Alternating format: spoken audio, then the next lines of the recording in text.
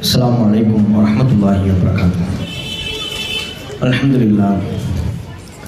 Nahmaduhu wa nusalli ala rasulihil karim amma ba'd. அன்புக்குரிய சகோதர சகோதரிகளே, எல்லாம் உள்ள ஏகரைவனின் அருள் நம்மை நல்வழிப்படுத்த வந்த நபிகள் நாயகம் ஸல்லல்லாஹு அலைஹி வஸல்லம் அவர்களின் மீதும் அவர்கள் வழி நடந்த அனைத்து நல்லோர் மீதும் சத்திய மார்க்கத்தை அறிந்து கொண்டு அதன் வழி நடந்து கொள்ள வேண்டும் என்கிற ஆர்வத்தோடு பொதுக்கூட்ட நிகழ்ச்சியில் பங்கெடுத்திருக்கும் நம் அனைவர் மீதும் என்றென்றும் உண்டாகட்டுமா.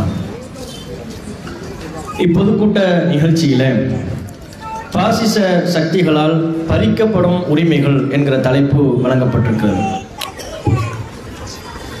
இன்றைய காலகட்டத்தில் பாசிசம் என்கிற சொல் அதிகமான இடங்களில் பலரும் பல நேரங்களில் சொல்கின்ற வார்த்தையாக நாம் கேள்விப்பட்டு கொண்டே இருக்கிறோம்.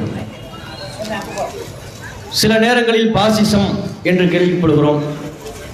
சில நேரங்களில் சிலரை விமர்சிக்கின்ற பொழுது பாசிஸ்டுகள் என்று விமர்சனம் செய்வார்கள், பாசிசவாதிகள் என்றெல்லாம் இது தொடர்பான ஏராளமான வார்த்தைகளை பல நேரங்களில் கேள்விப்படுகிறோம். உண்மையில் பாசிசம் என்றால் என்ன? அந்த சித்தாந்தம் அது மக்களால் வரவேற்கப்பட வேண்டிய சித்தாந்தமா அல்லது எதிர்க்கப்பட வேண்டிய சித்தாந்தமா? ஏன் எதிர்க்கப்பட வேண்டும் என்கிற தெளிவை இந்தியாவில் வாழ்கிற ஒவ்வொரு மக்களும் அறிந்து கொள்ள வேண்டும் என்கிற அடிப்படையில் தான் இந்த தலைப்பு வழங்கப்பட்டிருக்கிறது. பாசிசம் என்பது இத்தாலியில் தோன்றி ஜெர்மனியில் வளர்ந்து வேரூன்றிய ஒரு சித்தாந்தம்.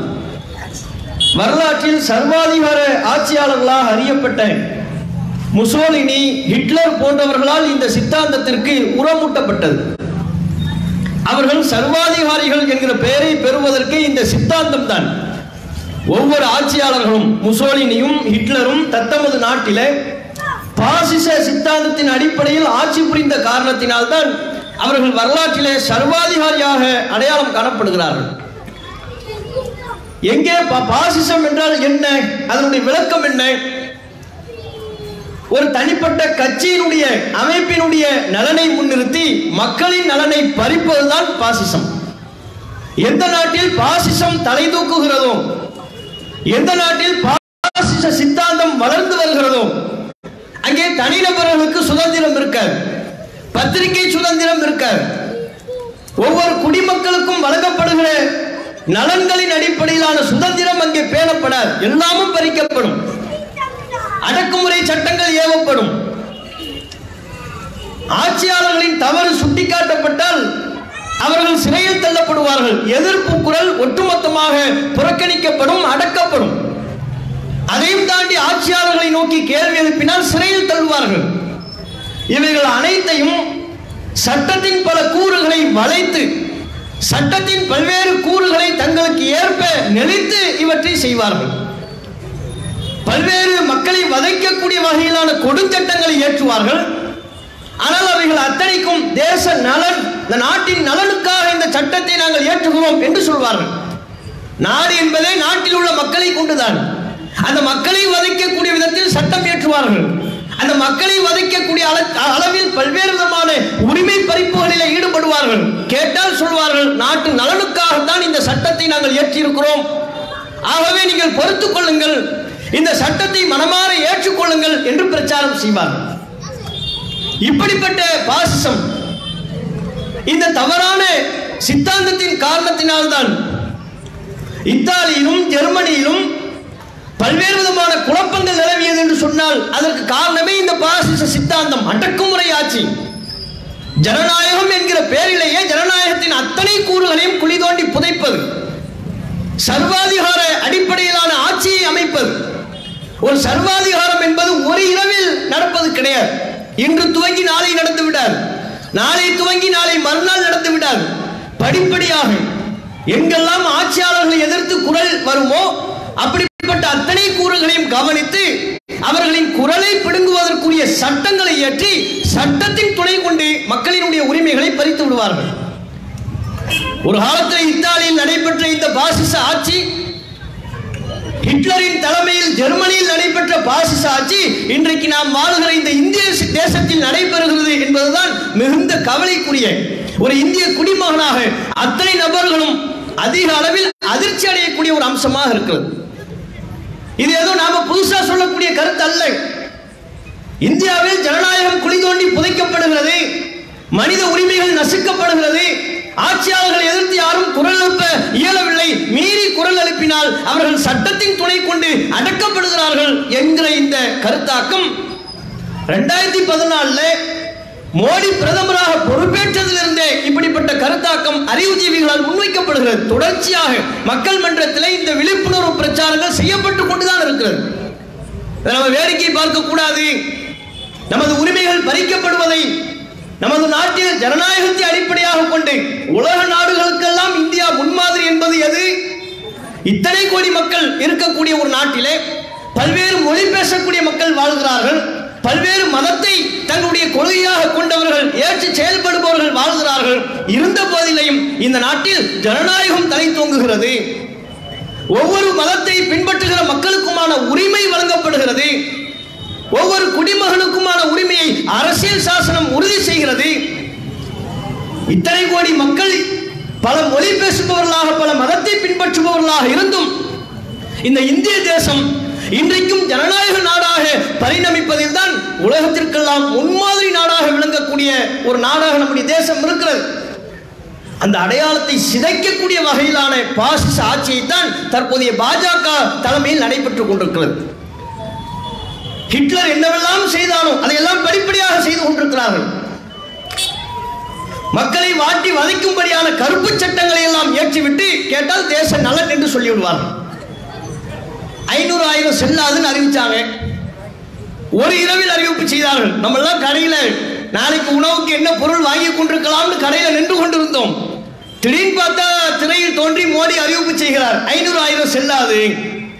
அறிவிப்பை கேட்ட மாத்திரத்தில் வெறும் 2,000 ரூபாய் வைத்திருந்தேன். நாளே 500 ரூபாய் நோட்டு தான் வச்சிருந்தான்.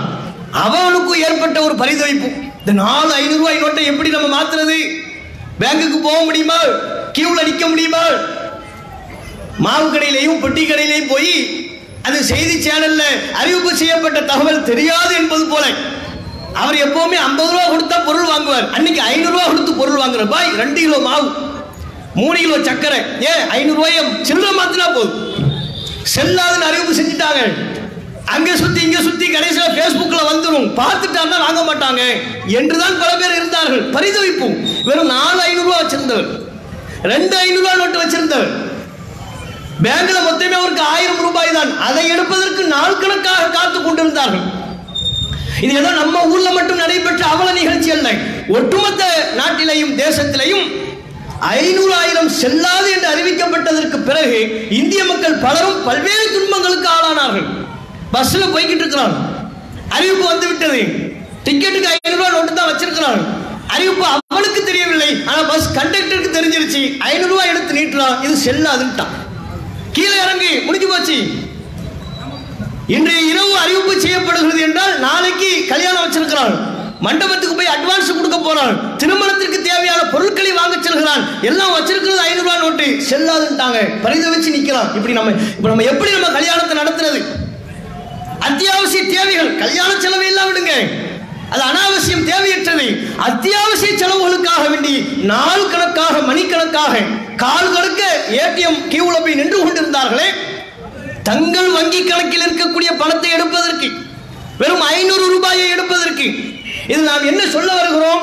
இப்படி 500,000 செல்லாது என்று ஒரு இரவில் ஒற்றை அறிவிப்பின் மூலமாக இந்திய மக்கள் பலரும் துன்பப்பட்டுக் கொண்டிருந்த பொழுது எந்த பணக்காரனாவது நமக்கு பின்னாலேயோ முன்னாலேயோ ஏடிஎம்ல நின்னானா? நம்ம 500 ரூபாய் நோட்டை வச்சுக்கிட்டு ஏடிஎம்ல கியூல பல மணி நேரங்களாக நின்று கொண்டிருந்தோமே. கட்டுக்கட்டாக 500 ரூபாய் நோட்டை வைத்திருந்தவர்கள் யாரும் வங்கி வாசலில் வந்து காத்து நிற்கவில்லையே. எந்த அரசியல்வாதிகளும் வந்து நிற்கவில்லையே, எந்த ஆட்சியாளர்களும் வந்து நிற்கவில்லையே, எந்த பண முதலாளிகளையும் அக்கவுண்ட்ல கோடி கோடியாக பணங்களை பதுக்கி வைத்திருப்பவர்கள் யாருமே வந்து நிக்கலையே. பிஜேபியில் உள்ள எந்த ஆட்சியாளர்களையாவது பார்த்தோமா? திமுக உள்ள யாரையாவது கியூல வந்து நின்னதை பார்த்தோமா? அதிமுக உள்ள யாராவது கியூல வந்து நின்னதை பார்த்தோமா? எந்த ஆட்சியாளர்களும் வந்து நிக்கல. ஒரு கவுன்சிலர் கூட தன்னுடைய ரூபாய் நோட்டு பணத்தை எடுப்பதற்கு கியூல வந்து நிக்கல. மத்திய ஆட்சியாளர்களோடு பாஜகவோடு கைகோர்த்து இணைந்து செயல்பட்டு கொண்டிருக்கிற ரஜினிகாந்த் முதல் கொண்டு பல்வேறு திரை பிரபலங்கள், ஒரு சினிமா படத்திற்கே 100 கோடி 150 கோடி என்று சம்பளம் பெறுபவர்கள், அவங்க கோடிக்கணக்கில் ரூபாய் நோட்டுகளை பதுக்கி வைத்திருந்தும் கூட, வங்கியில் இருந்தும் கூட அவங்க செலவுக்கு சிரமப்படவே இல்லை. ஆனா சாமானிய மக்கள் சிரமப்பட்டார்கள். வட மாநிலங்களில் கியூல நிற்கிறார் 100 ரூபாய் எடுப்பதற்கு. நாளைக்கு சாப்பாடுக்கு இன்னைக்கு காசு வேணும், வங்கியில் தான் இருக்கு. அரசு ஊழியர்களுக்கெல்லாம் சம்பளம் முழுவதும் வங்கியின் மூலமாக, நேரடி பண பரிவர்த்தனை கிடையாது, வங்கி பண பரிவர்த்தனை.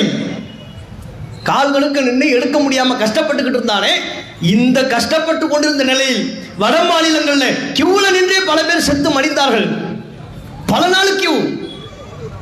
அப்ப மோடி என்ன சொன்னாரு? 500,000 செல்லாதுன்னு ஏன் அறிவிப்பு செஞ்ச தெரியுமா? இப்படி சொன்னாதான் கருப்பு பணம்லாம் வெளியே வந்துடும், தேச நலனுக்காக நீங்கள் இதை பொறுத்துக் கொள்ளுங்கள் சொன்னார்களா? சாமானிய மக்கள் சிரமப்படுகின்ற சட்டத்தை இயற்றிவிட்டு அதை மறைப்பதற்கு இவர்கள் சொல்லக்கூடிய வார்த்தை என்ன? தேச நாட்டு நலனுக்காக நீங்கள் பொறுத்துக் கொள்ளுங்கள், 3 நாள் பொறுத்துக் கொள்ளுங்கள், கருப்பு பணத்தை எல்லாம் நாம் வெளிக்கொண்டு வந்து விடுவோம் என்று சொல்லப்பட்டுச்சு. அவனும் நம்பினான். கருப்பு பணத்தை எல்லாம் வெளியே எடுத்து அப்படியாவது நம்ம அக்கௌண்ட்டுக்கு ஒரு 15 லட்சம் வந்துடாதா ஒரு நப்பாசை. பார்த்தா கருப்பு பணம் வரல, கலர் கலரா நோட்டு தான் வந்துச்சு. அதுக்கப்புறம் தான் ஆரஞ்சு கலர்ல நோட்டு வருது. அதுக்கப்புறம் தான் மோடி எந்தெந்த ட்ரெஸ்ல எல்லாம் கோடு, எந்தெந்த கலர்ல எல்லாம் கோட்டு போடுறாரோ அத்தனை கலர்லயும் ரூபாய் நோட்டு வந்து விட்டது. அவங்க சொன்ன கருப்பு பணம் மட்டும் வரவே இல்லை. வந்துச்சா? கருப்பு பணத்தை வெளியே எடுத்து விட்டால் உங்கள் அனைவரின் அக்கௌண்ட்லையும் 15 லட்சம் ரூபாய் போடுவேன்னு சொன்னாங்களே, போட்டாங்களா? அந்த சிரமத்தை எதன் பேரில் சகித்துக் கொள்ள சொன்னார்கள்? நாட்டு நலனுக்காக இதை நீங்கள் சகித்துக் கொள்ளுங்கள். இந்த காரியத்தை தான் சொல்லிக் கொண்டிருந்தார்கள். கேஸுக்கு மானியம் வந்து கொண்டிருந்தது. அந்த மானியத்தை இப்ப டோட்டலா நிறுத்திட்டாங்க. மானியம் வருகிறதா இல்லையா என்பது கூட சாமானிய மக்களுக்கு தெரியாது. மானியம் வருதா, போய் கேட்கலாமா, கிளைம் பண்ணலாமா, மானியம் நம்ம அக்கௌண்ட்ல வந்து விழுவதாகவே தெரியவில்லை என்கிற குழப்பத்தில் பல மக்கள். மானியம் முற்றிலும் நிறுத்தப்பட்டு விட்ட நிலையில அதுக்கு முன்னால துவக்கத்துல ஒவ்வொரு பெட்ரோல் பங்க்லையும் ஒரு பெரிய பேனர், அதுல என்ன, கேஸ் படத்தை புகைப்படத்தை போட்டுவிட்டு நாங்கள் தருகிற மானியத்தை அரசுக்கு நீங்களே விட்டு கொடுத்து விடுங்கள். அவன் கொடுக்கிறதே இப்ப கேள்விக்குறியா இருக்கு. அது ரெண்டாவது. கொடுத்து கொண்டிருந்த பொழுது என்ன சொன்னார்கள் தெரியுமா? உங்கள் வீடுகளில் அடுப்பெறிவதற்காக வேண்டி கேஸ் நாங்கள் மானியம் தருகிறோம் அல்லவா, அந்த மானியத்தை நாட்டு நலனுக்காக எங்களுக்கே விட்டு கொடுத்து விடுங்கள். அந்த அறிவிப்பு மட்டும் தான் வந்துச்சு, விட்டு கொடுத்துருங்கன்னு கேட்கத்தான் செஞ்சாங்க. அதுக்கப்புறம் பார்த்தா அக்கௌண்ட்ல பணத்தையே காணும், கேஸ் மானியமே வரல. சரி, நம்ம கிட்ட விட்டு கொடுத்துருங்கன்னு சொல்லி அந்த தொகையெல்லாம் பெற்று நமக்கு என்னவாக திருப்பி தர போகிறார்கள் அப்படின்னு பார்த்தா, நம்மிடமிருந்து கேஸ் மானியத்தை தள்ளுபடி செய்ய கேட்டவர்கள் 10 லட்சம் ரூபாய் கோடி.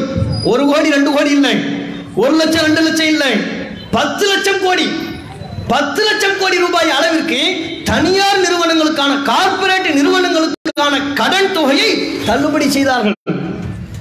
நம்ம கிட்ட ஒரு 600 ரூபாய்க்கு 500 ரூபாய்க்கு விட்டு கொடுத்துறீங்களா அப்படின்னு கேட்டவர்கள், நம்மிடமிருந்து ஒவ்வொரு நபர்கிட்ட 500 ரூபாயை விட்டு கொடு, 1000 ரூபாயை விட்டு கொடு, 600 ரூபாயை விட்டு கொடு என்று சொன்னவர்கள் நம்மிடமிருந்து பறித்து விட்டு யாருக்கு தள்ளுபடி?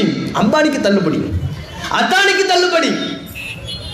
பிஜேபி கட்சிக்கு பெரும் அளவில் கோடிக்கணக்கில் நன்கொடை வழங்குகிற, கட்சிக்கு நன்கொடை வழங்குகிற பல்வேறு கார்ப்பரேட் நிறுவனங்களுக்கு உண்டான கடன் தள்ளுபடி. அப்ப நம்ம கிட்ட தள்ளுபடி பண்ணுங்கன்னு கேட்டாங்க. அதை நமக்கே வேறு ஏதேனும் வகையில் திருப்பி தருவார்கள் என்று பார்த்தால் பண முதலாளிகளினுடைய கடனை தான் தள்ளுபடி செய்தார்கள். இப்படி மக்களை, ஒட்டுமொத்த இந்திய மக்களை மதிக்கக்கூடிய அளவிலான சட்டங்களை தான் தொடர்ச்சியாக ஏற்றிக் கொண்டிருந்தார்கள். அவர்களின் உரிமைகளை தான் தொடர்ச்சியாக பறித்துக் கொண்டிருந்தார்கள். வசூல் அறிவிப்பு செய்ய சொல்லியிருக்கிறாங்க. இந்த பொதுக்கூட்டம் ஏற்பாடு செய்வதற்காக பெருமளவுள்ள பொருளாதார செலவு இருக்கிறது. மேடை அமைப்பு, ஸ்பீக்கரு, இது போன்றவற்றுக்காக நீங்கள் தருகிற நன்கொடைகளை கொண்டு தான் இப்படிப்பட்ட பொதுக்கூட்ட நிகழ்ச்சிகளை நாம் தொடர்ச்சியாக நடத்த இயலும். வாலி ஏந்தி வரக்கூடிய சகோதரத்தில் தாராளமான முறையில் வாரி வழங்க அல்லாஹ் செய்வோம்.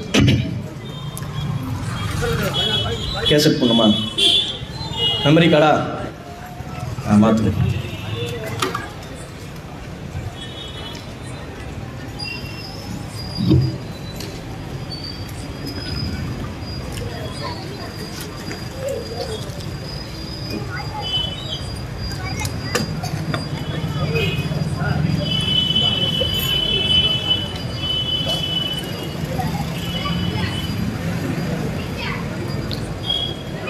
விவசாயிகளின் உரிமையை பறிக்கிற விதமா வேளாண் சட்டத்தை கொண்டு வந்தாங்க. விவசாயிகள் தெருவில் இறங்கி போராடினாங்க. டெல்லியில குளிரையும் பொருட்படுத்தாம, உணவு தேவைகளை எல்லாம் பொருட்படுத்தாம, ரோட்லயே தங்கி, ரோட்லயே சமைத்து, ரோட்லயே குளித்து, ரோட்லயே துணிகளை எல்லாம் துவைத்துக் கொண்டு 1.5 வருடத்திற்கும் நெருக்கமாக போராடி கொண்டிருந்தார்கள். அத்தனை விவசாயிகளுடைய கோரிக்கை என்ன? இந்த வேளாண் சட்ட திருத்த மசோதா எங்களுக்கு வேண்டாம், அது எங்களுடைய உரிமையை பறிக்கிறது என்று சொன்னார்கள். அப்போதும் இவர்கள் அத்தனை விவசாயிகள் 1 நாள் 2 நாள் இல்ல 1.5 வருஷமா போராடிக்கிட்டு இருக்கிறான். 1 வருஷத்துக்கு மேல போராடிக்கிட்டு இருக்கிறான். கடும் பனிப்பொழிவை பொருட்படுத்தாம, ரோட்ல தங்கி கொண்டு உணவை எல்லாம் பொருட்படுத்தாம போராடிக்கிட்டு இருக்கிறான். அவன் குரலுக்கு செவிசாய்த்தாவது இந்த சட்டம் வேணாம்னு சொல்லணுமா இல்லையா? போராட்டம் வலுப்பெற்றதற்கு பிறகுதான் அவங்க நீதிமன்றத்தை எல்லாம் நாடினார்கள். அப்போது கூட நீதிமன்றமும் அவர்களின் கோரிக்கையை செவிசாய்க்கவில்லை. ஒரு கட்டத்தில் இதற்கு மேல் இவர்களின் போராட்டத்தை ஒடுக்க இயலாது என்பதை மத்திய பாஜக அரசு அறிந்து கொண்டதற்கு பிறகு, நெருக்கத்தில் சில மாநிலங்களில் தேர்தல் வருகின்றது, இதை முன்னிறுத்தி நமக்கான பின்னடைவு எதுவும் ஏற்பட்டு விடக் கூடாது என்பதற்காகத்தான் அந்த வேளாண் சட்டத்தை ரத்து பண்ணாங்க. இதுல கவனிக்க வேண்டியது என்ன? விவசாயிகளின் உரிமையை எல்லாம் பறித்து தனியாருக்கு தாரை வார்க்கக்கூடிய விதமாக வேளாண் சட்ட திருத்தத்தை கொண்டு வந்தார்கள். விவசாயி போராடும் போது என்ன தெரியுமா சொன்னாங்க? உங்க நலனுக்காகத்தான் இந்த சட்டம் தான், உங்க நலனுக்காக, உங்களுக்கான உரிமையை கூடுதலாக வழங்குகிற சட்டம் இது என்றுதான் சொன்னார்கள். எங்க நலனை நீங்க அக்கறைப்பட வேண்டாம், எங்களுக்கு இந்த சட்டம் வேண்டாம் என்று சொல்லியும் கேட்காம அந்த சட்டத்தை இயற்றினார்கள். பின்னாளில் அவர்கள் திரும்ப பெற்றார்கள்.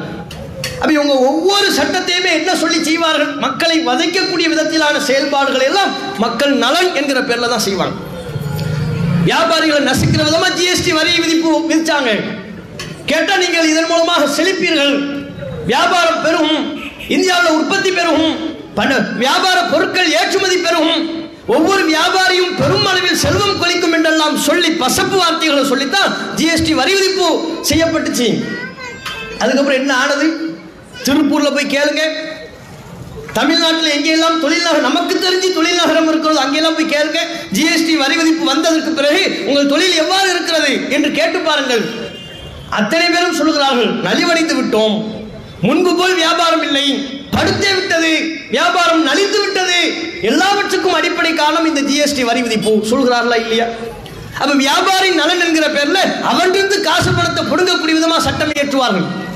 கொரோனா காலத்துல திடீர்னு லாக்டவுன், இந்தியா முழுக்க எந்த விதமான முன் திட்டமிடலும் இல்லாமல் லாக்டவுன், யார் எங்கேயும் போக இயலலை, நடையோ நடந்து வந்தார்கள், கர்ப்பிணி பெண்கள் எல்லாம் நடந்து கொண்டார்கள், வழியிலேயே பிரசவம் ஏற்பட்டு விட்டது, குழந்தைகளை சுமந்து கொண்டு நடந்தார்கள், 600 கிலோமீட்டர் 1200 கிலோமீட்டர் எல்லாம் நடந்தும், சைக்கிளில் தம்முடைய மகள்களை தம்முடைய பிள்ளைகளை வைத்துக் கொண்டும் இந்த பாஜக அரசு கொண்டு வந்த திட்டமிடப்படாத லாக்டவுன் காரணத்தினால் இந்திய மக்கள் அத்தனை பேரும் துன்பத்திற்கும் துயரத்திற்கும் ஆளானார்கள். கேட்டா என்ன? இல்ல உங்க நலனுக்காக வேண்டித்தான், சாப்பிட்றதுக்கு சாப்பாடு இல்லைன்னு சொன்னா மொட்டை மாலில் போய் டார்ச் அடிங்கட்டாங்க. லாக்டவுன் போட்டீங்க, சம்பளம் இல்லை எங்களுக்கு, குழந்தைக்கு கொடுக்க பால் இல்லை, அப்படியா தட்டை எடுத்துக்கிட்டு போய் மேல மொட்டை மாலில் அந்த தட்டையை வைத்துக் கொண்டு அடி கரண்டை ஒரு ஆப்பை எடுக்கணுமா, தட்டை எடுக்கணுமா, அப்படியே அடிச்சுக்கிட்டே போகணுமா. வட மாநிலத்தில் உள்ளவங்க அதையும் கேட்டான். மோடிஜி சொல்றாரு, சொன்னா சாப்பாடு வருங்கிறாரு, செஞ்சு பார்ப்போம், அதையும் செஞ்சான். அதுக்கப்புறம் அந்த நேரத்தில் நிர்மலா அம்மா சொன்னாங்க, கவலைப்படாதீங்க, ஒவ்வொருவருக்கும் கொண்ட கடலை தர்றோம். எவ்வளவு தருவீங்க? அது 2.5 கிலோ தரோம், 3 கிலோ தர்றோம்னாங்க. இப்போ கொரோனாவே செகண்ட் 2வது வருஷம் வந்துருச்சு, அடுத்த சீசன் துவங்கிருச்சு, வெரைட்டியா கொரோனா வந்துருச்சு, கொண்ட கடலை இன்னும் வரல, யாருக்கும் வரல. அப்ப இவர்கள் இப்படித்தான் ஒவ்வொரு காரியத்திலையும் செய்து கொண்டிருக்கிறார்கள். இதுல மிக நுணுக்கமாக பாஜக ஆட்சியாளர்கள் செய்வது என்ன தெரியுமா? ஒவ்வொரு தரப்பு மக்களினுடைய உரிமையை பறிப்பதற்கு முன்பெல்லாம் அடாவடித்தனத்தை மேற்கொண்டார்கள். ஆட்சிக்கு வருவதற்கு முன்பு அடாவடித்தனம், ரவுடித்தனம். ஆட்சிக்கு வந்ததற்கு பிறகு அத்தனை துறைகளிலேயும் ஊடுருவி அத்தனை துறைகளையும் தமக்குரியதாக ஆக்கிக் கொண்டு தங்களது சித்தாந்தத்தை மறைமுகமாகவும் வெளிப்படையாகவும் பரப்புவதற்குரிய கருவிகளாக ஆக்கிக் கொண்டார்கள். எல்லா துறையிலையும் ஊடுருவி விட்டார்கள். இவர்கள் ஊடுருவாத துறையே இல்லை என்கிற அளவிற்கு இந்த இத்தனை வருட கால ஆட்சியில 2014 பாஜக வந்ததிலிருந்து ஒவ்வொரு துறையிலையும், கல்வித்துறை நீங்கள் எடுத்துக்கொண்டாலும் பாஜகவின் பாசிச சிந்தனை இல்லாமல் கல்வித்துறை கிடையாது. அவருடைய ஆதிக்கம் அங்கேயும் நிலவுகிறது. காவல்துறையிலையும் இருக்கிறது. ஒவ்வொரு மாநிலத்தின் காவல்துறையிலையும் RSS பாஜகவினுடைய பாசிச சிந்தனை கொண்டவர்கள் இருக்கிறார்கள். மறுக்க இயலாது, இல்லைன்னு சொல்லிட முடியாது. அத்தனை துறையிலையும் ஊடுருவி இருக்கிறார்கள். நீதித்துறையிலையும் ஊடுருவி இருக்கிறார்கள். பல நேரங்களில் மக்களினுடைய உரிமையை பறிக்கக்கூடிய விதமான சட்டங்களை ஏற்றுவதே நீதித்துறையை பயன்படுத்திக் கொண்டு, நீதித்துறையை தமக்கு தோதாக வளைத்துக் கொண்டும், நீதித்துறையை தமக்கு ஏற்ப விலைக்கு வாங்கிக் கொண்டும் சட்டங்களை ஏற்றுக்கொண்டிருக்கிறார்கள். நமக்கு ஒரு உரிமை பறிப்பு ஏற்படுது. ஒரு சாமானியனுக்கு உரிமை பறிப்பு ஏற்பட்டால் அவன் எங்க போவான்? என்ன அடிக்கிறாங்க, என்ன துன்புறுத்துறாங்க, எனக்கு உண்டான உரிமையை தரலன்னு சொல்லி அவன் எங்க போவான்? முதல் அவனுக்கு உண்டான வாசல் காவல்துறைக்கு போவான், அங்கேயும் பாசிசம். அதற்கு அடுத்தபடியாக நீதிமன்றத்துக்கு போவான், அங்கேயும் பாசிசம். இரண்டு துறைகளிலையும் தங்களுடைய சிந்தனையை செயல்படுத்தக்கூடிய நாசக்கார சிந்தனை கொண்டவர்களை அதனுடைய ஒய்யார இருக்கைகளில் அமர வைத்ததற்கு பிறகு எப்படி சாமானிய மக்களுக்கான உரிமை கிடைக்கும்? ஒவ்வொன்றுக்கும் போராடாமல், மக்களிடத்தில் எழுச்சி ஏற்படாமல், விழிப்புணர்வு ஏற்படாமல் எப்படி இந்த இவ்வளவு பெரிய கொடும் சிந்தனை கொண்ட பாஜக ஆட்சியாளரிடம் இருந்து நமக்கு உண்டான உரிமையை பெற முடியும்? நீதித்துறையை பற்றி இந்தியாவில் பொருளாதார மேதை என்று போற்றப்படுகிற நோபல் பரிசு பெற்ற அமர்த்தியா சென் என்பவர் ஒரு முறை சொன்னார், பத்திரிகையாளர்கிட்ட சொன்னார், இந்தியாவில் ஒவ்வொரு கட்டுமானமும் துருப்பிடித்து விட்டது, ஒவ்வொரு கட்டுமானமும் சிதைந்து கொண்டே இருக்கிறது, ஒவ்வொரு பகுதியும் இடிந்து கீழே விழுந்து கொண்டிருக்கிறது, இந்தியா நொறுங்கி கொண்டிருக்கிறது. இப்படியே சொன்னார், இந்தியா நொறுங்கி கொண்டிருக்கிறது. அதன் சரிவை தாங்கி பிடித்து சரி செய்ய வேண்டிய நீதிமன்றமோ தம்முடைய முகத்தை வேறு பக்கம் திருப்பி கொண்டிருக்கிறார்கள். இது மிகுந்த வேதனை என்று அமர்த்தியா சென் என்பவர் சொன்னார். நோபல் பரிசு பெற்ற இந்தியாவின் மிகச்சிறந்த பொருளாதார மேதை. அவர் சொன்ன கருத்து சரியாக இருக்கிறதா இல்லையா? இந்தியாவில் சாமானிய மக்களுடைய உரிமையை பறிக்கக்கூடிய விதமாக ஆட்சியாளர்களால் அனுதினமும் பல்வேறு சட்டங்கள் ஏற்றப்பட்டு கொண்டே இருக்கிறது, பிடுங்கப்பட்டு கொண்டே இருக்கிறது. இதனை தலையிட்டு சரி செய்து அவனுக்கான உரிமையை பெற்றுத்தர வேண்டிய நீதிமன்றம் வேடிக்கை பார்க்கிறது, முகத்தை வேறு பக்கமா திருப்பிக்கிறாங்களாம். இந்தியா நெருங்கி கொண்டிருக்கிறது, அதை தாங்கி பிடித்து சரி செய்ய வேண்டிய நீதிமன்றம் தங்களுடைய முகங்களை வேறு பக்கம் திருப்பி கொண்டிருக்கிறார்கள். இது மிகுந்த மனவேதனை என்று அமர்த்தியா சென் என்பவர் சொன்னார். இதைவிட பெரிய கொடுமை, உச்ச நீதிமன்றத்தில் தலைமை நீதிபதியாக இருந்தவர் ரஞ்சன் கோகாய், அவர் தம்முடைய பொறுப்பு காலத்தை எல்லாம் முடித்து விட்டு ஒரு பத்திரிகையாளர்களை சந்தித்தார். பொறுப்பு காலம் முடிஞ்சிருச்சு, அதுக்கப்புறம் ஒரு தலைமை நீதிபதி இல்லை, இப்ப முன்னாள் தலைமை நீதிபதி. பொறுப்பு காலத்தை முடித்ததற்கு பிறகு ஒரு பத்திரிகையாளர் சந்திப்பில் வைத்து கேள்விகளை கேட்கிறாங்க, பல கேள்விகளை கேட்கிறாங்க. குறிப்பிட்ட காலத்திலேயே அவர் மாநிலங்களவையினுடைய எம்பி ஆயிடுறார், பாஜகவின் சார்பாக மாநிலங்களவையின் எம்பி ஆயிடுறார். அப்ப அவர் கேட்கிறாங்க, நீங்க எவ்வளவு பெரிய பொறுப்புல இருந்தீங்க, உச்சநீதிமன்ற தலைமை நீதிபதி எவ்வளவு பெரிய பொறுப்பு, அது எவ்வளவு அதிகாரமிக்க பொறுப்பு, அப்படிப்பட்ட பொறுப்பில் இருந்ததற்கு பிறகு இப்ப மாநிலங்களவை எம்பி என்கிற ஒரு பொறுப்பு வகிக்கிறீர்களே, இதில் உங்கள் தகுதிக்கு ஏற்றதுதானா? இதான் பத்திரிகையாளர் கேட்ட கேள்வி. அதுக்கு இடையே பதில் சொன்னாரு, நான் மட்டுமா, எனக்கு முன்னால் பல நீதிபதிகள்லாம் கூட இது போன்ற பதவிகள் வகித்திருக்கிறார்களே, தங்களுடைய பொறுப்பு காலத்தை முடித்து விட்டு முன்மாதிரி இருக்குன்றார். வேற எதையுமே பதிலாக சொல்ல முடியல, நான் மட்டுமா இருக்கிறேன். எனக்கு முன்பும் தம்முடைய பொறுப்பு காலத்தை பதவி காலத்தை முடித்து விட்டதற்கு பிறகு பல பேர் ஆளுநராக போயிருக்கிறாங்க, மாநிலங்களவை எம்பியா போயிருக்கிறாங்க. நானும் அந்த வரிசையில் ஒரு நபர், அவ்வளவுதான், அவனு புதுசா செய்யலையேன்ட்டார். இந்த பதிலை விட்டுருவோம். அடுத்து இன்னொரு முறை பத்திரிகையாளர் சந்திக்கிறார், அவர் மேல ஒரு பிரச்சனை வருது, ஒரு அலிகேஷன் ஒரு அம்மா வந்து கொடுத்துருச்சு, என்னை பாலியல் ரீதியாக துன்புறுத்தினார், நான் பணியில் இருந்த காலத்தில் அவரும் பணியில் இருந்த பொழுது என்னை பாலியல் ரீதியாக துன்புறுத்தினார் அப்படின்னு ஒரு குற்றச்சாட்டு. அது உண்மை பயங்கிறதுக்கு அப்பாற்பட்டு, அதுக்குள்ள இப்ப நம்ம போகல. அப்ப பத்திரிகையாளர் கேட்கிறாங்க, இப்படி ஒரு அம்மா உங்களை குற்றச்சாட்டு சொல்லிக்கிட்டு இருக்கிறாங்க, பலரும் அதை பத்தி பேசிக்கிட்டு இருக்கிறாங்க, நீங்க நீதிமன்றம் போலாம்ல? யார்கிட்ட? உச்ச நீதிமன்ற தலைமை நீதிபதியா இருந்தவர்கிட்ட கேட்கிறாங்க. நீங்க கண்டித்து நீங்க நீதிமன்றம் போகலாம் அல்லவா? உங்க புகழுக்கு களங்கம் கற்பிக்கிறார்கள் அல்லவா? நீதிமன்றத்துக்கு போய் இதை தடுத்துருங்க அப்படின்னு ஒரு கேள்வி வருகிறது.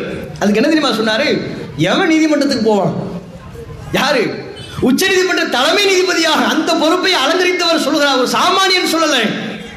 அவர் சொல்லுகிறார், யார் நீதிமன்றத்துக்கு போவார்? நீதிமன்றத்துக்கு போய் நமக்கு தீர்ப்பளிக்கப்படுவதற்காக வேண்டி பல வருஷங்கள் காத்துக் கொண்டிருக்க வேண்டும்.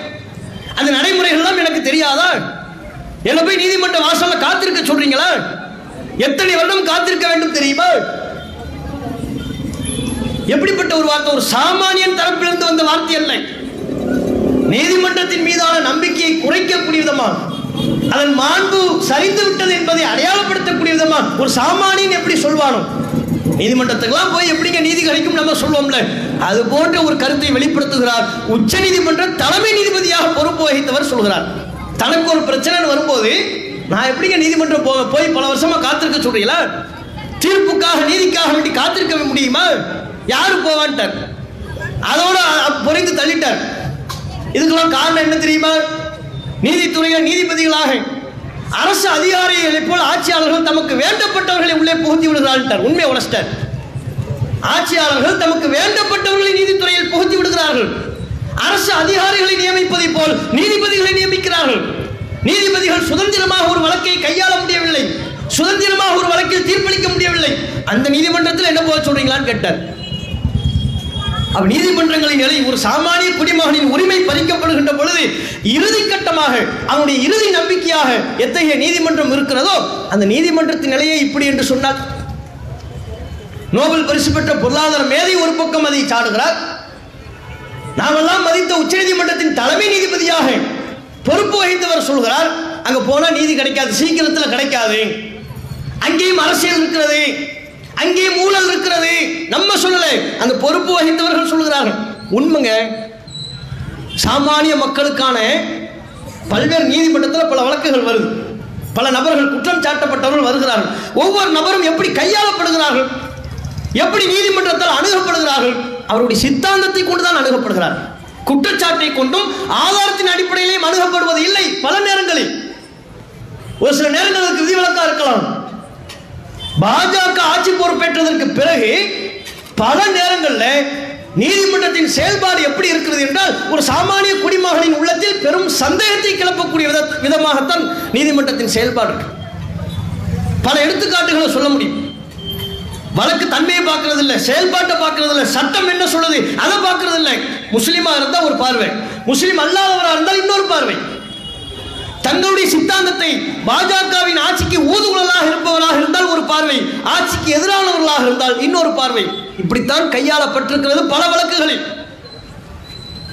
ஸ்டேன் சுவாமின்னு ஒருத்தர், ஸ்டேன் சுவாமி தமிழகத்தை சார்ந்தவர், திருச்சி அரியலூர், 80 வயசுக்கு மேல 90 வயசுக்கு இருக்கும். கிறிஸ்தவர், அடிப்படையில் கிறிஸ்தவர். கிறிஸ்தவத்தில் மதகுரு என்கிற சொல்லக்கூடிய அளவுக்கு பைபிளை பற்றி இறையெல்லாம் படித்த ஒரு ஆள். அவர் ஒரு கட்டத்திற்கு பிறகு நம்ம வாழ்க்கை இப்படி போகக்கூடாது, அடித்தட்டு மக்களுக்காக வேண்டி உழைக்கணும், சாமானிய மக்களுக்காக வேண்டி உழைக்கணும்னு ஜார்க்கண்டுக்கு போயிட்டார். ஜார்க்கண்டுக்கு போய் அங்கேயே மலைவாழ் மக்களுடைய தங்கி அவங்களுடைய உரிமைகள் என்னவெல்லாம் பறிக்கப்படுகிறது மலைவாழ் மக்களுக்கு என இருக்கிறதுலையே அடித்தட்டில் இருக்கக்கூடிய மக்கள் அல்லவா அவர்கள், அவங்களுக்கு என்னென்ன உரிமை எல்லாம் ஆட்சியாளர்களால் காவல்துறையால் பறிக்கப்படுகிறது என்பதை ஒவ்வொன்றும் அவங்க கூடயே இருந்து 40 வருஷமா, ஒரு நாள் 2 நாள் இல்லை, ஒரு மாசம் 2 மாசம் இல்லை, 40 வருஷ காலமா அவங்களுடனே தங்கி இருந்து அவங்களுக்காக வேண்டிய போராடிக்கிட்டு இருந்தார். அவங்க உரிமைக்காக வேண்டி கோர்ட்டுக்கு செல்வது, காவல்துறையை சந்திப்பது, இப்படியே அவருடைய காலம் கழிகிறது. 80 வயசு தாண்டிட்டார். திடீர்னு பார்த்தா போலீஸ் வர்றாங்க, ஆளை தூக்கி உள்ள போடுறாங்க. வழக்கு என்ன? ஊப்பா. இவர் தேச விரோதி, தேசத்தின் பாதுகாப்புக்கு இவர் தான் அச்சுறுத்தல். யாரு? 90 வயசு கிழவன், அவர் தான் அச்சுறுத்தல். தேசத்தின் பாதுகாப்புக்கு இவர் கடும் அச்சுறுத்தலாக இருக்கிறார். உள்ள தள்ளிட்டாங்க. உள்ள போன பல வருஷ காலம் சிறையிலேயே அவருடைய காலம் கழிகிறது. ஜாமீன் கேட்கிறாங்க, ஜாமீன் இல்லை. குற்றச்சாட்டு என்ன? ஊப்பான்னு சொல்லி தேச துரோகிகளுக்கு பயங்கரவாதி என்று அறிவிப்பு செய்திருக்கிறார்கள். அப்படித்தான் வழக்கு பதிவு செய்யப்பட்டிருக்கிறது. அவர் செய்த பயங்கரவாத செயல் என்ன? மலைவாழ் மக்களின் உரிமைக்காக வேண்டி பாடுபட்டார். அதுக்காக வேண்டி காவல்துறை எதிர்த்து பேசினார், ஆட்சியாளர்களை எதிர்த்தார், அவர்களுக்கு மத்தியில் ஒரு பெரும் புரட்சியை ஏற்படுத்தினார், விழிப்புணர்வை உண்டாக்கினார். ஆட்சியாளர்கள் பார்த்தார்கள், இதற்கு மேல் இவர் வெளியில் சுட்டி கொண்டிருந்தால் நம்ம ஆட்சிக்கு, நம்ம சட்டத்துக்கு, நம்ம மக்களை அடக்குமுறை செய்வதற்கு பெரும் தலைவலியாக இருக்கும் என்று சொல்லி அவர் உள்ளத்துக்கு போடுறாங்க. வெளியவே வர முடியாத அளவுக்கு வழக்குகளை கடும் பிரிவில் வழக்கு போட்டு உள்ள போடுறாங்க, ஊப்பா போட்டாங்க. பல வருஷம் ஜெயிலே கழிகிறது. உடம்பு முடியல, அவருக்கு ஆல்ரெடி வயசு முதுமை வேற. இதுக்கிடையில பார்க்கின்சன்கிற ஒரு நோய் வரப்பே கைகாலெல்லாம் பதறும், கை ஸ்டாண்டா நிற்காது, அப்படியே பதறிக்கிட்டு இருக்கும். ஜாமீன் பலமுறை மறுக்கப்பட்டு விட்டது. கீழமை நீதிமன்றங்கள்ல, மாவட்ட நீதிமன்றங்கள்ல, உயர் நீதிமன்றங்கள்ல, உச்ச நீதிமன்றங்கள் எல்லா நீதிமன்றப்படியும் ஏறிவிட்டார்கள். ஜாமீன் கிடைக்கல, வெளியவே வர முடியல. கடைசியில ஒரு கட்டத்துல உடம்பு முடியாத இருக்கக்கூடிய நிலையில மருத்துவமனைக்கு அனுமதி கேட்டார். மருத்துவமனைக்கும் உள்ள கொடுக்க மாட்டேன்ட்டாங்க. இல்ல இங்கதான் இருக்கணும், இங்கதான் சிகிச்சைட்டாங்க. அதுக்கப்புறம் ஒரு கட்டத்துல தன்னுடைய மரண தருவாயை நெருங்கி விட்ட ஒரு கணம், கை பதட்டம், பாட்டில் எடுத்து தண்ணீரை குடிக்க முடியும், எந்த ஒரு பொருளையும் அப்படி பிடிச்சி அவரால் உண்ண முடியாது. அதனால நீதிமன்றத்தில் அவர் என்ன முதல் காவல்துறையில கேட்டார். ஜெயிலில் உள்ள சிறையில் உள்ள மும்பை ஜெயிலில் தான் வச்சிருந்தாங்க. அங்க உள்ளவங்கிட்ட கேட்டாங்க, என்னால எந்த ஒரு பொருளையும் பற்றி பிடித்து சாப்பிட முடியல, குடிக்க முடியல, ஒரு ஸ்ட்ரா மட்டும் தாங்கன்னார். ஒரு ஸ்ட்ரா தாங்க, ஸ்ட்ராங் சொல்லுவோம்ல புரிஞ்சு குடிக்கிறது, அது தாங்கன்னு கேட்டார். ஜெயிலில் உள்ளவங்க என்ன தெரியுமா சொன்னாங்க, இல்ல கைதிகள் என்னென்ன கேட்டா என்னென்ன கொடுக்கலாம் கொடுக்கக்கூடாது எங்களுக்கு ஒரு வழிகாட்டல் இருக்கு. அதுல இந்த ஸ்ட்ரா கேட்டா, உறிஞ்சி கேட்டா கொடுக்கலாமா கூடாதான்னு எங்களுக்கு வழிகாட்டல் இல்லை, அதனால கொடுக்க முடியாதுன்ட்டான். எங்களுக்கு வழிகாட்டப்பட்டதில் அது இல்லை, அதனால் கொடுக்க முடியாது என்று சொல்லிவிட்டார்கள். சிறையில கொடுக்கலன்னே நீதிப்படி அதுக்கும் நீதிமன்றம் சென்றார்கள். ஒரு ஸ்ட்ரா உட்காண்டி வயசான ஒரு ஆளு, ஒரு கிழவை, அவனும் பயங்கரவாதம் சொல்லி உள்ள தூக்கி போட்டாங்க. அவன் வெளியே வரணும்னு கூட அப்ப கேட்கல. கடைசி இறுதி கட்ட கோரிக்கை என்னவாக இருந்தது, தண்ணி எடுத்து குடிக்கணும், டீ குடிக்கணும், அதுக்கு ஒரு ஸ்ட்ரா மட்டும் உறிஞ்சி மட்டும் தாங்கன்னு கேட்டார். நீதிமன்றத்திலையும் போய் கேட்டார். நீதிமன்றத்திலையும் இல்லை, நாங்கள் அரசிடத்துல இது சம்பந்தமா விளக்கம் கேட்டுட்டு தான் சொல்ல முடியும்ட்டாங்க. கொடுக்கல. ஒரு ஸ்ட்ரா கேட்டதுக்கு அரசிடத்துல விளக்கம் கேட்கணும், அதுக்கு 2 வார காலம் அவகாசம் கொடுத்துருக்குறோம் கவர்மெண்ட்டுக்கு. உறிஞ்சி கொடுக்கறதுக்கு 2 வார காலம் அவகாசம் கொடுக்கல. கடைசி வரையிலே கொடுக்கல. ஸ்ட்ரா கொடுக்க முடியாதுன்னு சொன்ன 2-3 நாட்களிலேயே அவர் உடல்நிலை படு மோசமாகி மரணம் அடைந்து விட்டார். இன்னைக்கு அவர் உசுரோடு இல்லை. அப்போ ஒரு வயசான ஒரு நபரை, 90 வயதுக்கு நெருக்கமான ஒரு நபரை பயங்கரவாதி என்று சொல்லி உள்ளுக்குள்ள ஜெயிலுக்குள்ள போட்டாங்களே, உபா சட்டத்தின் கீழ் உள்ள போட்டு பல வருஷ காலமா சிறையில பல கொடுமைகளை அனுபவிக்க வைத்து விட்டு, தள்ளாத வயதுல ஒரு குடிபானத்தை, ஒரு தண்ணீர் குடிப்பதற்காக வேண்டி ஒரு சின்ன ஸ்ட்ரா கேட்ட பொழுது அதுக்கு கூட அந்த உரிமை கூட பறிக்கப்பட்டுச்சே. அவர் பண்ண தப்பு என்ன? பாசிசத்தை எதிர்த்தார், பாஜக அரசை எதிர்த்து கேள்வி எழுப்பினார் என்கிற காரணத்தினால. இதே போல சித்திக் கப்பன் ஒருத்தர், கேரளாவில் பிரபலியமான மலையாள ஊடகத்தில் உள்ள ஒரு நபர், ஊபியில ஹத்ராஸ்ங்கிற பகுதியில் ஒரு சிறுமி கற்பழிக்கப்பட்டிருக்கிறாள் என்கிற செய்தி கேட்டு அந்த செய்தியை சேகரிப்பதற்காக வேண்டி கேரளாவிலிருந்து ஊபிக்கு போயிட்டார். அந்த செய்தியை சேகரிக்கணும், அது தொடர்பான செய்திகளை, உண்மை செய்திகளை மக்களுக்கு கொடுக்கணுங்கிறதுக்காக போறார். போனா ஹத்ராஸுக்குள்ளே உள்ள விடமாட்டேன்ட்டாங்க. அந்த சிறுமி கற்பழிக்கப்பட்ட பகுதி எதுவோ அந்த பகுதிக்குள்ளாகவே அவர் உள்ளே நுழையவே அனுமதி வழங்கப்படவில்லை, மறுக்கப்பட்டு விட்டார். அவர் வெளியவே தங்கியிருக்கிறார். காவல்துறை அனுமதி மறுக்கிறாங்க. ஒரு நியாயமான ஒரு பத்திரிகையாளர் தானே செய்வார். ஒரு 2 நாள் பார்ப்போம், அதுக்கப்புறம் உள்ள போவோம் நாங்கள் உட்கார்ந்து இருக்கிறார். அதுக்கடையில் அவர் தங்கியிருந்த இடத்துக்கு போய் போலீஸ் அவரை பிடிச்சி ஊப்பா UAPA வழக்கின் கீழ் அவரையும் கைது செய்து விட்டார்கள், சிறையில் தள்ளி விட்டார்கள். 1 வருஷம் 2 வருஷம் ஜெயிலில் இருந்தார். ஒரு பத்திரிகையாளர், கேரளாவில் பிரபலியமான பத்திரிகையின் ஒரு ஊடகவியலாளர், ஹத்ராஸில் நடைபெற்ற ஒரு கற்பழிப்பு சம்பவம், ஒரு சிறுமி கற்பழிக்கப்பட்டால் என்கிற செய்தியை கேட்டு பரிதவித்து அங்க போய் என்ன நடக்குதுன்னு பார்ப்போம்னு வந்தார். அது எப்படி இங்க ஊபிக்குள்ள வரலாம்? எங்க ஆட்சியின் அவலத்தினை எடுத்து சொல்லலாமா? குஜராத்துக்கு அடுத்தபடியான ஒரு மாடலா இதைத்தான் இவங்க முன்னிறுத்தி கொண்டிருக்கிறார்கள். ஊபி தான் அடுத்த மாடல். கர்நாடகா பல கொடும் சட்டங்கள் ஏற்றுவதற்கு காரணம் ஊபி. பாஜக ஆளக்கூடிய பல மாநிலங்கள் தங்களுக்கான ரோல் மாடலாக கருதுவது ஊபி. அங்கு நடைபெறுகிற சிறுபான்மையின மக்கள் எப்படி நசுக்கப்படுகிறார்களோ அதை வைத்துக் கொண்டுதான் பல பகுதிகளில் பாஜக ஆட்சியாளர்கள் ஒரு பாடமாக படித்து செயல்படுத்தி கொண்டிருக்கிறார்கள். அப்ப எங்க ஆட்சியின் அவலத்தை நீ சொல்லுவியான்னு கேட்டு காவல்துறையால் UAPA வழக்கு பதிவு செய்யப்பட்டு சிறையில் தள்ளப்பட்டார் 2 வருஷம். ஒரு செய்தி சேகரிக்க போனதுக்காக வேண்டி.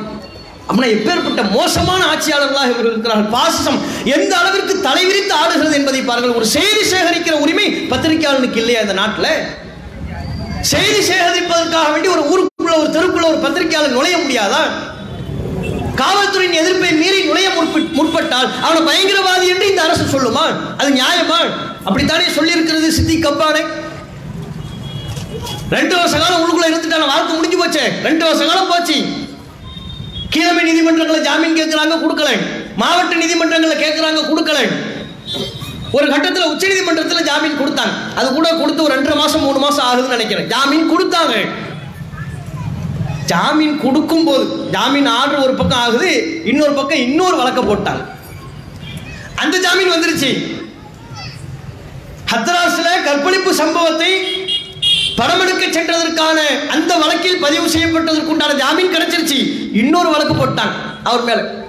இதை காட்டி அவர் வெளியே விடுங்க, ஜாமீன் கிடைச்சிருச்சுன்னு சொன்ன. இதுக்கே 2.5 வருஷம் போராடி இருக்கிறாங்க. சும்மா கிடையாது, 2.5 வருஷம் போராடி ஜாமீன் பெற்று அவர் வெளியே விடுங்கன்னு கேட்டா, இல்ல இந்த வழக்குல ஜாமீன் வாங்கிட்டீங்க, இன்னொரு வழக்கு அவர் மேல இருக்கு. புதுசு புதுசா பல வழக்குகளை புனைகிறாங்க. பயங்கரவாதியாக சித்தரிப்பதற்கு என்னென்ன வழக்குகளை பதிவு செய்யணுமோ அத்தனை வழக்குகளையும் பதிவு செய்திருக்கிறார்கள். இன்னைக்கு வரையிலையும் சித்திக் கப்பான் வெளியே வரல, உள்ளதா இருக்கிறார். ஜாமீன் கிடைச்சிருச்சு, உள்ள இருக்கிறார். காரணம், மற்ற பொய் வழக்குகள் பதிவு செய்யப்பட்டு சிறையில் தள்ளப்பட்டிருக்கிறார். ஒரு பத்திரிகையாளருக்கு நேர்ந்த கதியை பாருங்க. ஒரு மாநிலத்திலிருந்து இன்னொரு மாநிலத்திற்கு சென்று ஒரு சிறுமி கற்பழிக்கப்பட்டிருக்கிறாள் என்கிற இரக்கம் கொண்டு செய்தி சேகரிக்க சென்ற ஒரு ஊடகவியலாளருக்கு நேர்ந்த கதி இதுவென்றால், ஜனநாயக நாட்டில் இது நிலை என்றால், ஒரு சாமானிய குடிமகனுக்கு இந்த நாட்டில் என்ன நிலைமை? என்ன நிலைமை? செய்தி சேகரிக்க போனவன பயங்கரவாதின்னு சொல்லிட்டு 2 வருஷம் உள்ள தள்ளிட்டாங்களா? அவங்க வருஷம் முடிஞ்சு போச்சே, ஓடி விட்டதே. இன்னும் ஜாமீன் கிடைத்தும் வெளியே வர முடியலையே. ஜாமீன் கிடைத்தும் வெளியே வர முடியவில்லையே. ஜாமீன் கிடைச்சு 2.5 மாசம் ஆயிடுச்சு, வெளியே வர முடியல. ஆனா இது ஒரு பக்கமா, இது அவங்க ஆட்களை பாருங்க. அவங்க ஆட்கள் யாருக்கு உங்களுக்கு பளிச்சுன்னு தெரியும். அர்னாப் கோஸ்வாமி எடுத்துக்கங்க. அவர் மேலேயும் இதே மாதிரி சில வழக்குகள் பதிவு செய்யப்பட்டுச்சு.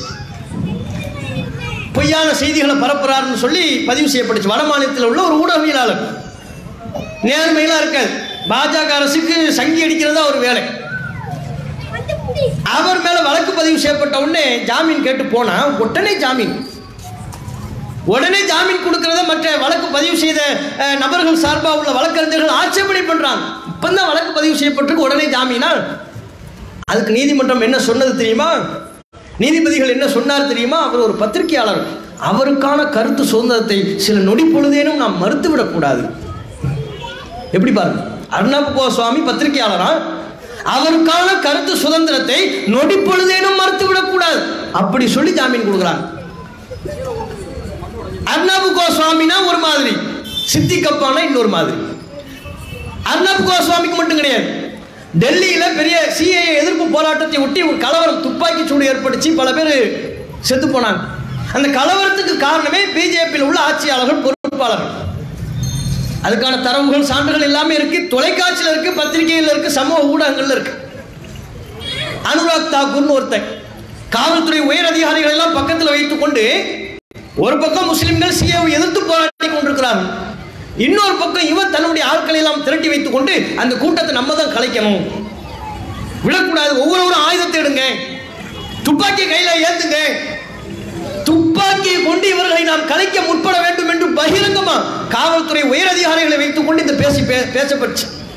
அதுக்கப்புறம் தான் இங்கிருந்து போனானுங்க, துப்பாக்கி எடுத்துக்கிட்டு போனானுங்க, கோலி மாரோ, சுட்டு தள்ளுவோம் என்று சொல்லியே போனார்கள். முஸ்லிம்கள் எல்லாம் சுட்டு தள்ளினார்கள், எதிர்பட்ட அத்தனை பேரையும் சுட்டு தள்ளினார்கள். அதுல பல உயிர்கள் பலியானது. இந்த கலவரத்துக்கு காரணமே அனுராக் தாக்கூர், அவனுடைய வன்முறை பேச்சு. இப்ப என்ன நடக்குது? அனுராக் தாக்கூர் மேல கம்ப்ளைண்ட், வன்முறையை தூண்டிட்டார்கள். வழக்கு வருகிறது, நீதிமன்றத்தில் வழக்கு வருது. வழக்கு வந்தா நீதிமன்றத்தில் என்ன தெரியுமா சொல்றாங்க? முதல் நீதிபதி போலீஸ் எல்லாம் திட்டினாரு. என்னங்க இப்படி பேசியிருக்கிறாரு, போலீஸ் நீங்க யாருமே ஒரு பேச்சை கேட்கலையா?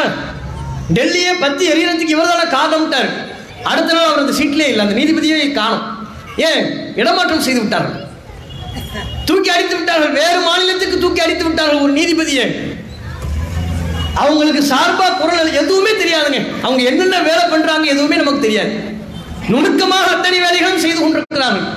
பாஜக அரசுக்கு சார்பாக கருத்து சொன்னால், அவர்களுக்கு சார்பாக தீர்ப்பு வழங்கினால் அவர்கள் மாநிலங்களவையின் எம்பியாக ஆக முடியும், ஒரு மாநிலத்தின் ஆளுநராக ஆக முடியும். சங் பரிவார கும்பல் செய்யக்கூடிய அட்டூழியத்தை எதிர்த்து கேள்வி எழுப்பிவிட்டால் கண்காணாத இடத்திற்கு தூக்கி அடிக்கப்படுவார்கள், அவர்கள் நீதிபதிகளாக இருந்தாலும் சரி. அப்படித்தான் செஞ்சுட்டாங்க டெல்லியில. அதுக்கப்புறம் இன்னொரு நீதிபதி வந்தார்ல, அவர் பார்த்தார், ஆஹா நமக்கு முன்னால இந்த சீட்ல ஒருத்தர் இருந்தாரு, போலீஸை திட்டினதுனால அவனுக்கு நேர்ந்த கதியெல்லாம் தெரியும்ல. அனுராக் தாக்கூர் மேல உள்ள கம்ப்ளைண்ட், வன்முறை பேச்சு, இவர் பேசினதுனால தான் பெரிய கலவரம் ஆகி போச்சுன்னு சொன்னதுக்கு நீதிமன்றத்தில் நீதிபதி அவர்கள் சொல்றாங்க, அவர் சிரிச்சுக்கிட்டே தானே சொன்னாரு. சிரித்துக்கொண்டே சொன்னால் அதை வன்முறை பேச்சாக நீங்கள் எடுத்துக்கொள்ளக்கூடாது, அவரை இந்த வழக்கிலிருந்து விடுவிக்கிறோம் அப்படின்னு விடுவிச்சிட்டாங்க. சிரிச்சுக்கிட்டே சொன்னாராம். அனுராக் தாக்கூர், பர்வேஸ் சர்மா போன்ற டெல்லி கலவரத்திற்கு வன்முறை தூண்டக்கூடிய விதமாக பேசியவர்கள் சிரித்துக்கொண்டே பேசினார்கள். சிரித்துக்கொண்டே வன்முறை பேச்சை பேசினால் அதை நீங்கள் வன்முறையாக எடுத்துக்கொள்ளக் கூடாது. இல்ல மத கலவரத்தை தூண்டுற மாதிரி பேசினாங்க, இந்த மக்கள் என்று முஸ்லிம்களை சுட்டிக்காட்டி பேசினார்கள், இவர்களை வேட்ட வேண்டும் என்று சொன்னார்கள் அப்படின்னு சொன்னா அதுக்கு நீதிபதி சொல்றாரு, ஏலோக்கு தானே சொன்னார். ஏலோக் இந்த மக்கள் தானே சொன்னாங்க, அதையே நீங்க முஸ்லிம்கள் எடுக்கிறீங்க.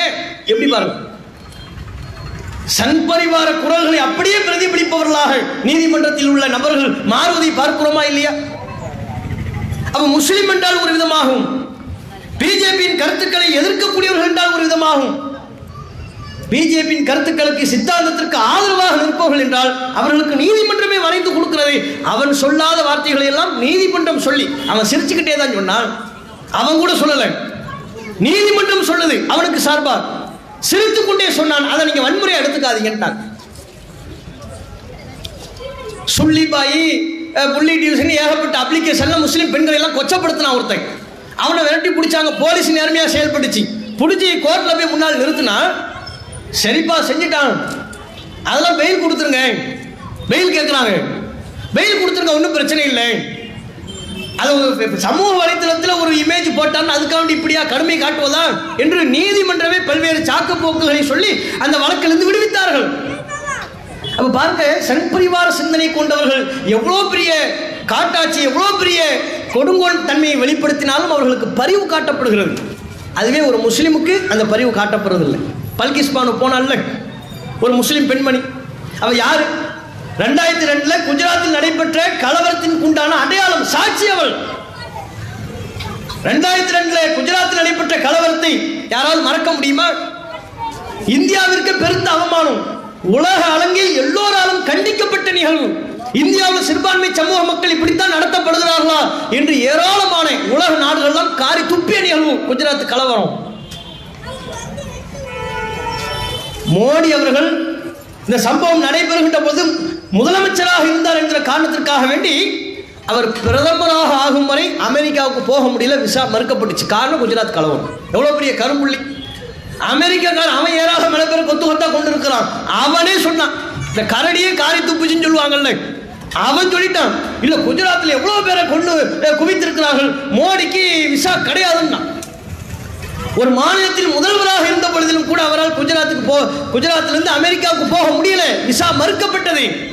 2014 பிரதமராக ஆனதற்கு பிறகுதான் வேறு வழி இல்லாமல் அமெரிக்கா விசா கொடுத்துச்சு. இப்பேற்பட்ட கருப்பு நிகழ்வின் மிக முக்கியமான அத்தாட்சி சான்று பல்கிஸ் பானு. அந்த கலவரத்தை ஒட்டி அவர் குடும்பம் பாதிக்கப்பட்டது. தான் குடும்பத்தை சார்ந்த 7 நபர்களை சங் பரிவார கும்பல் கொலை செய்தார்கள், எரித்து கொலை செய்தார்கள். 14 நபர்கள் சேர்ந்து கொண்டு பல்கிஸ் பானுவை கற்பழித்தார்கள். அதில் உள்ள பலரும் தம்முடைய பிஞ்சு குழந்தையை கையிடம் இருந்து பறித்து, தன் கையில ஒரு பிஞ்சு குழந்தையை வச்சிருக்கிறாங்க, இன்னொரு பையன் நடக்கிற அளவுக்கு ஒரு பையன், அந்த பிஞ்சு குழந்தையை பறித்து சுவற்றில் தூக்கி வீசி கொன்று குவித்தார்கள். இவ்வளவு பெரிய கொடுமையை அரங்கேற்றிய அந்த பெண்மணிக்காக வேண்டி தீஸ்தா செதல்வாத் என்கிற ஒரு பெண்மணியும் அவரோடு சேர்ந்து பலரும் சட்ட போராட்டம் நடத்தினார்கள். குஜராத்தில் அப்போது ஆட்சியில் இருந்த அத்தனை நபர்கள் மீதும் வழக்கு பதிவு செய்யப்பட்டு விசாரணை கமிஷன் மேற்கொள்ளப்பட்டுச்சு. கடைசியா என்ன நடந்துச்சு, ரிசல்ட் என்ன? நீதிமன்றம் சொல்லிருச்சு, அந்த வழக்கில் உள்ள அத்தனை பேர்களும் விடுதலை செய்யப்படுகிறார்கள், விடுவிக்கப்படுகிறார்கள். அவங்க தான் இந்த குற்றத்தில் ஈடுபட்டார்கள் என்பதற்கு எந்த சாட்சியும் இல்லை. பல்கிஸ் பானுவை அவர்கள் தான் கற்பழித்தார்கள் என்பதற்கு சாட்சி இல்லையா? அந்த பிஞ்சு குழந்தை இவர்கள் தான் சுவற்றில் தூக்கி வீசி கொன்று குவித்தார்கள் என்பதற்கு சாட்சி இல்லையா? ஆகையினால் குஜராத்தில் பல்கிஸ் பானு தொடர்பில் வழக்கில் குற்றம் சாட்டப்பட்ட அத்தனை பேரும் விடுவிக்கப்படுகிறார்கள். அதையும் மேல்முறையீடு செய்ய போன அந்த பல்கிஸ் பானு மேல்முறையீடு வாங்கி பார்த்துக்கிட்டு நீதிமன்றம் என்ன சொல்லிச்சு, மற்றவர்களுக்கெல்லாம் பரிவோடும், அர்னாப் கோஸ்வாமிக்கு பரிவு காட்டப்படுகிறது, முஸ்லிம் பெண்களை கொச்சைப்படுத்தி பேஸ்புக்கில் புகைப்படம் போடுபவர்களுக்கு பரிவு காட்டப்படுகிறது, தான் குடும்பத்தை இழந்து, தான் குடும்பத்தை சார்ந்த 14 பேரை 7 பேரை இழந்து விட்டு 7 நபர்களை இழந்து, தான் பிள்ளையை இழந்து கோர்ட்ல போய் நிற்கிறார். இல்லை அதான் விடுதலை செஞ்சுட்டாங்களே, கோர்ட் நேரத்தை வேஸ்ட் பண்ணாதீங்க. கோர்ட் நேரத்தை வீணடித்து விடக்கூடாது என்பதுதான் அந்த பெண்ணுக்கு சொல்லப்பட்ட பதில். பல்கிஸ் பானுக்கு சொல்லப்பட்ட, நீதிமன்றத்தால் சொல்லப்பட்ட பதில் என்ன? மேல்முறையீடு கேட்கிறார். மேல்முறையீடு கேட்கின்ற பொழுது அந்த பெண்ணுக்கு சொல்லப்பட்ட பதில், கோர்ட் நேரத்தை வீணடிக்காதீங்க, முடிஞ்சது முடிஞ்சு போச்சு, போங்கன்ட்டான். எப்பேற்பட்ட அநீதி, எப்பேற்பட்ட உரிமை பறிப்பு! அவங்களுக்கு தான் வழக்கு எடுத்துக்கொள்ளுன்னு பார்த்தா அந்த பெண்ணுக்காக, பல்கிஸ் பானுக்காக, அவளுக்கு நியாயம் கேட்டு, அவளுக்கு நீதி கேட்டு போராடிய தீஸ்தா செதல்வாத்தை அவளை உள்ள தள்ளிட்டாங்க. இவதான் காரணம், இவதான் மக்களுக்கு மத்தியில் புரட்சி பண்ண, குழப்பம் பண்ணான்னு சொல்லி ஜெயிலுக்குள்ள 2.5 மாசம் உள்ள இருந்தான். அவளுக்கும் ஜாமீன் கொடுக்க மாட்டேன்னு சொன்னாங்க. இந்தியாவில் உள்ள பல்வேறு பத்திரிகையாளர்கள் போராடி, பல்வேறு அதிகாரமிக்கவர்கள் போராடி கருத்து சொன்னதன் விளைவா நீதிமன்றம் தீஸ்தா செதல்வாத் என்கிற சமூக செயற்பாட்டாளருக்கு ஜாமீன் கிடைச்சிச்சு. இல்லைன்னா அவளும் இந்நேரம் ஜெயில தான் இருந்திருப்பான். அப்ப முஸ்லிம் சமூகத்துக்கு யாரும் குரல் எழுப்ப கூடாது. குரல் எழுப்பினால், சட்ட போராட்டம் நடத்தினால் நீ ஜெயிலுக்கு போவேன், உன் பதவி பறிக்கப்படும். நீ நீதிபதியா இருந்தா இருந்த ஊரை விட்டு இன்னொரு இடத்துக்கு மாற்றப்படுவாய். அதுவே சங் பரிவார கும்பல்களின் கருத்தை பிரதிபலிக்கக்கூடியவர்களாக இருந்தால் அவர்களுக்கு கூடுதல் பொறுப்புகள் வழங்கப்பட்டு கொண்டே இருக்கும். பிரக்யா சிங் தாக்கூர் என்கிற பெண்மணி இப்ப கூட கொழுப்படுத்தி பேசிக்கிட்டு இருக்கிறார். போபால் தொகுதியினுடைய எம்பியாக நிறுத்தப்பட்டிருக்கிறார். இவ யாரு? மாலைகான் குண்டுவெடிப்பில் குற்றம் சாட்டப்பட்ட ஒரு பெண், பயங்கரவாதி. பயங்கரவாதத்துக்கும் தங்களுக்கும் சம்பந்தம் இல்லை என்று சொல்லிக் கொண்டு கட்சியில எம்பியாக, எம்எல்ஏவாக பயங்கரவாதிகளையா தேர்வு செஞ்சுக்கிட்டு இருக்கிறாங்க. அப்படி அவ இப்ப என்ன சொல்றார்? சமீபத்தில் சில தினங்களுக்கு முன்பு வன்முறை பேச்சு, முஸ்லிம்கள் லவ் ஜிஹாத் பண்றாங்க, நம்ம வீட்டு பெண்கள் நாம தான் பாதுகாக்கணும். 3 நாளைக்கு முன்னால பேசிய பேச்சு, 3 வருஷத்துக்கு முன்னால பேசின பேச்சு இல்லை. பிரக்யா சிங் தாக்கூர் என்கிற அந்த பெண் துறவி, போபால் தொகுதியினுடைய எம்பி, அவர் சொல்கிறார், முஸ்லிம் ஆண்கள் எல்லாம் லவ் ஜிஹாத் என்று சொல்லி ஏமாற்றி நமது பெண்களை சூறையாடுகிறார்கள், நமது பெண்களை ஏமாற்றி விடுகிறார்கள். நம்ம வீட்டு பெண்களை நம்ம தான் பாதுகாக்கணும். என்ன செய்யறது? எல்லாரும் ஆயுதத்தை எடுங்க. உங்க வீடுகளில் உங்கள் வீட்டு பெண்களை நீங்கள் பாதுகாக்க வேண்டும் என்றால் ஆயுதத்தை வைத்துக் கொள்ளுங்கள். அவர் சொல்ற, ஆயுதம் கிடைக்காவிட்டால் கத்தியவாது வைத்துக் கொள்ளுங்கள் என்கிறார். இப்படியே சொல்றான், ஆயுதம் கிடைக்காவிட்டால் கத்தியவாது வைத்துக் கொள்ளுங்கள். அப்ப ஆயுதம் கிடைக்காட்டா கத்தி வச்சுக்கன்னு சொல்றாளே, கத்திக்கு மேற்பட்ட ஆயுதத்தை தானே வைக்க சொல்றாள், துப்பாக்கி வச்சுக்கங்கிறார். லவ் ஜிஹாதுங்கிற ஒன்னே கற்பனையானது, பொய்யானது, முஸ்லிம்களின் மீது திட்டமிட்டு சொல்லப்படுகிற பொய் குற்றச்சாட்டு. இந்த நாட்டில் எல்லாரும் மதம் மாத்தி கல்யாணம் பண்றாங்க. முஸ்லிம் ஆண்கள் இந்து பெண்கள் கல்யாணம் பண்ற மாதிரி கிறிஸ்தவ ஆண்கள் முஸ்லிம் பெண்கள் கல்யாணம் பண்றாங்க, இந்து ஆண்கள் முஸ்லிம் பெண்கள் கல்யாணம் பண்றாங்க. அப்போ ஒரு இந்து ஆணு மதம் மாறி கல்யாணம் கூத்தாக்குறாங்க. பாபர் மஸ்ஜிதை பறிச்சாச்சு. அடுத்து என்னாச்சு? பாபர் மஸ்ஜிதை நம்மிடமிருந்து பறிக்கின்ற பொழுதே அவங்க முழங்குனது என்ன? பாபர் மஸ்ஜித் முடிஞ்சிருச்சு, காசி மதுரா பாக்கி ஹே. அதோடு நாங்க நிக்க போறதில்லை. காசியில் எங்களுக்கு ஒரு பள்ளிவாசல் இலக்காக இருக்கிறது, மதுராவில் எங்களுக்கு ஒரு பள்ளிவாசல் இலக்காக இருக்கிறது, அதனையும் நாங்கள் பெற்றே தீர்வோம் என்று சொன்னார்கள், முழங்கினார்கள். அப்போவே பாபர் மஸ்ஜித் பிரச்சனை துவங்கிய பொழுதே இதை சொல்லிக் கொண்டிருந்தார்கள், முடிந்த பிறகும் இதை சொன்னார்கள். சொன்ன மாதிரி வர்றானா? காசி மதுரா மிச்சம் இருக்குன்னு சொன்னா வந்துட்டானே. கியான்வாபி மசூதி, காசியில் உள்ள கியான்வாபி மசூதி, ஞானவாபி மசூதி என்று சொல்வார்கள், அதுக்கு வந்துட்டான். உள்ளுக்குள்ள சில பெண்கள் போய் நீதிமன்றத்தில் வழக்கு தொடுக்கிறாங்க. என்ன வழக்கு? இந்த பள்ளிவாசலுக்குள்ள சிவலிங்கம் இருக்கிறது, என்ன நீங்க தான் விசாரிக்கணும், ஆய்வு பண்ணணும், எங்களை அங்க வழிபாடு செய்ய அனுமதிக்கணும் வழக்கு. அந்த வழக்கை விசாரணைக்கு எடுத்துக் கொள்கிறார்கள். உள்ள போய் பாருங்கிறாங்க, ஆய்வு பண்ணுங்க. காசியில உள்ள ஞானவாபி மசூதிக்குள்ள சிவலிங்கம் இருக்கிறதா இல்லையா ஆய்வு பண்ணுங்க. அதே பாணியில தான் இப்போது மதுராவில் உள்ள ஷாஹி ஈத்கா மசூதி, அதுக்கு வந்திருக்கிறாங்க. காசி அதுல உள்ள பள்ளிவாசல் கியான்வாபி மசூதிக்குள்ள என்ன இருந்துச்சு? சிவலிங்கம் இருந்துச்சு. நாங்க போய் அங்க உள்ளவங்களே சொல்லிட்டாங்க, சிவலிங்கம்லாம் இல்லை, ஒசுகானா ஒழு செய்கிற இடம் இருக்குல்ல, ஒழு செய்கிற இடத்துல ஒரு ஃபவுண்டைன் ஒன்று வச்சிருக்காங்க, தண்ணி வர்ற மாதிரி. நம்ம ஊர்ல எல்லாம் பல பள்ளிவாசல் வச்சிருப்பாங்கல்ல, தண்ணி வர்ற மாதிரி ஒரு சின்ன கூம்பு மாதிரி இருக்கும், அந்த கூம்புல இருந்து தண்ணி வரும். அப்படி அந்த பள்ளிவாசல்ல ஒழு செய்கிற இடத்துல ஒரு கூம்பு மாதிரி ஒன்று வச்சிருக்கிறாங்க, அதை சிவலிங்கம்னு சொல்லி அதுக்கு நீதிமன்றத்துக்கு போய் அந்த பகுதியை பாதுகாக்கப்பட்ட பகுதி என்று நீதிமன்றத்தின் வாயால் சொல்ல வைத்து விட்டார்களே. அது வழக்கு இருக்கு.